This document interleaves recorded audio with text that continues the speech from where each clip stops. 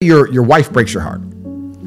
If you're not going to work, you can't sleep anymore. You're upset. She's running around with a new dude. You see her Instagram story. She got some new guy. You're furious and you're angry and you're jealous and you're bitter.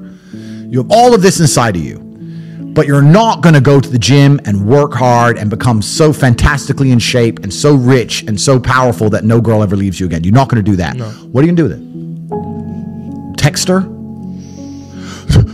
Try and explain to her. She doesn't care. Like, you can write the most perfect English. You can write the most beautiful words ever constructed. Forget Shakespeare. You can do, it doesn't matter. She doesn't care. She just doesn't care. She's distracted. She forgot about you. She forgot about you. So what are you going to do with all of that inside of you if it's not positive? Well, it's going to consume you and you're going to end up self-destructive, or you're going to embarrass yourself, or you can take all of that and put yourself in a position where it never happens to you again. Yeah. Those are the choices. So what's the most intelligent choice to make? Yeah. You know, I don't understand how many humans function in the world today. I don't get people who don't think like me. I don't understand it. I'm like, well, then how have you survived this long? Life is hard. Life is difficult. Maybe I've just been unlucky, which I don't believe in, but I've had so much trauma and bad events and negativity and stress and all these things that have happened to me. And I've used all of it to be monumentally successful. People are functioning. If you're not thinking like me and you're going through life with any other mindset, you've been extremely fortunate that God smiled on you and allowed you to sit around most of the time doing jack shit, and you have yet to be punished for that. Yeah. I could never have lived that life. If I was a bit lazy or a bit, or I was a bit of a snake, or if I lied to people, I'd be dead by now. Yeah. So a lot of these people are just absolutely and utterly blessed by God that they managed to go through life with such a non-competitive mindset and they're still breathing. I don't understand how people can think any other way. Yeah. I've spoken to dudes and like, I had a bad couple months. Why? My girl left me. You've wasted months? You've wasted months? Like you had think of how much God loves you to have given you the grace and given you the opportunity to waste months of human time over some chick.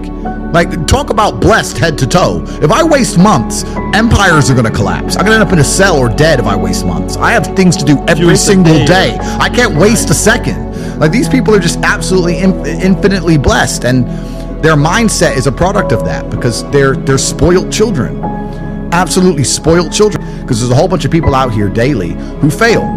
There are men out here who fail daily, and they have yet to feel the true consequence for it. They fail to go to the gym when they know they should have gone to the gym. They fail because they forgot their keys, and it took them 10 minutes to find them. They fail because they replied to a question they got sent on WhatsApp the wrong way. They fail because they didn't smile when they were supposed to. They didn't say please and thank you to that person who helped them. They fail because they didn't say hi to that girl who's looking at them out the corner of their eye. They just fail perpetually. They go through life missing every opportunity and just failing. And somehow we've built a society which is so soft and God is so giving and so graceful that they still have a place to eat and somewhere to sleep, and they're still surviving.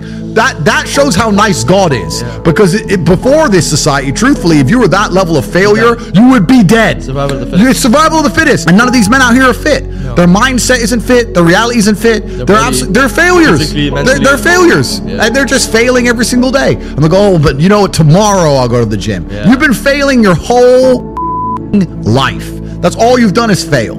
And then you sit and wonder why people like me absolutely and utterly outcompete you. It is so easy to become a top tier male in the world today because the competition is so ridiculously low. There are 2% killers like me, and everybody else is amateur. Head to toe amateur. They can't even pay attention to anything. They can't try at anything. They're amateurs. And it's really mind-blowing to me because I've tried with all of my computational power to imagine having a mindset different to mine, and I just can't see a reality worth having. I can't see a reality worth living. I can't see how you're going to build a life worth experiencing if you have any other mindsets. I've never seen somebody massively succeed and they didn't believe in themselves, ever. I've never seen somebody who just allows life to happen to them and become blown off course by some sadness, end up doing massively monumental and important things. I've never seen it. It's never happened. It does, and it's never going to happen. Because it's competitor. It's like crypto. It's player versus player. Right. I can sit here right now in power. I can sit here right now and recall events that will prevent me from sleeping for 2 to 3 days. That gives me a superpower that other men do not have.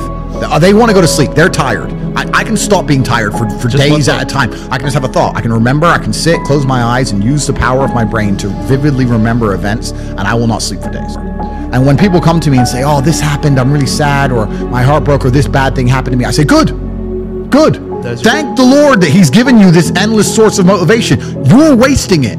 That's your problem. But it's been given to you. Nitrous oxide has been given to you. You just have to use it in the correct way. So I'm the luckiest man in the world because all the bad things that happened to me have given me all the building blocks to become the most fantastic man on the face of the planet.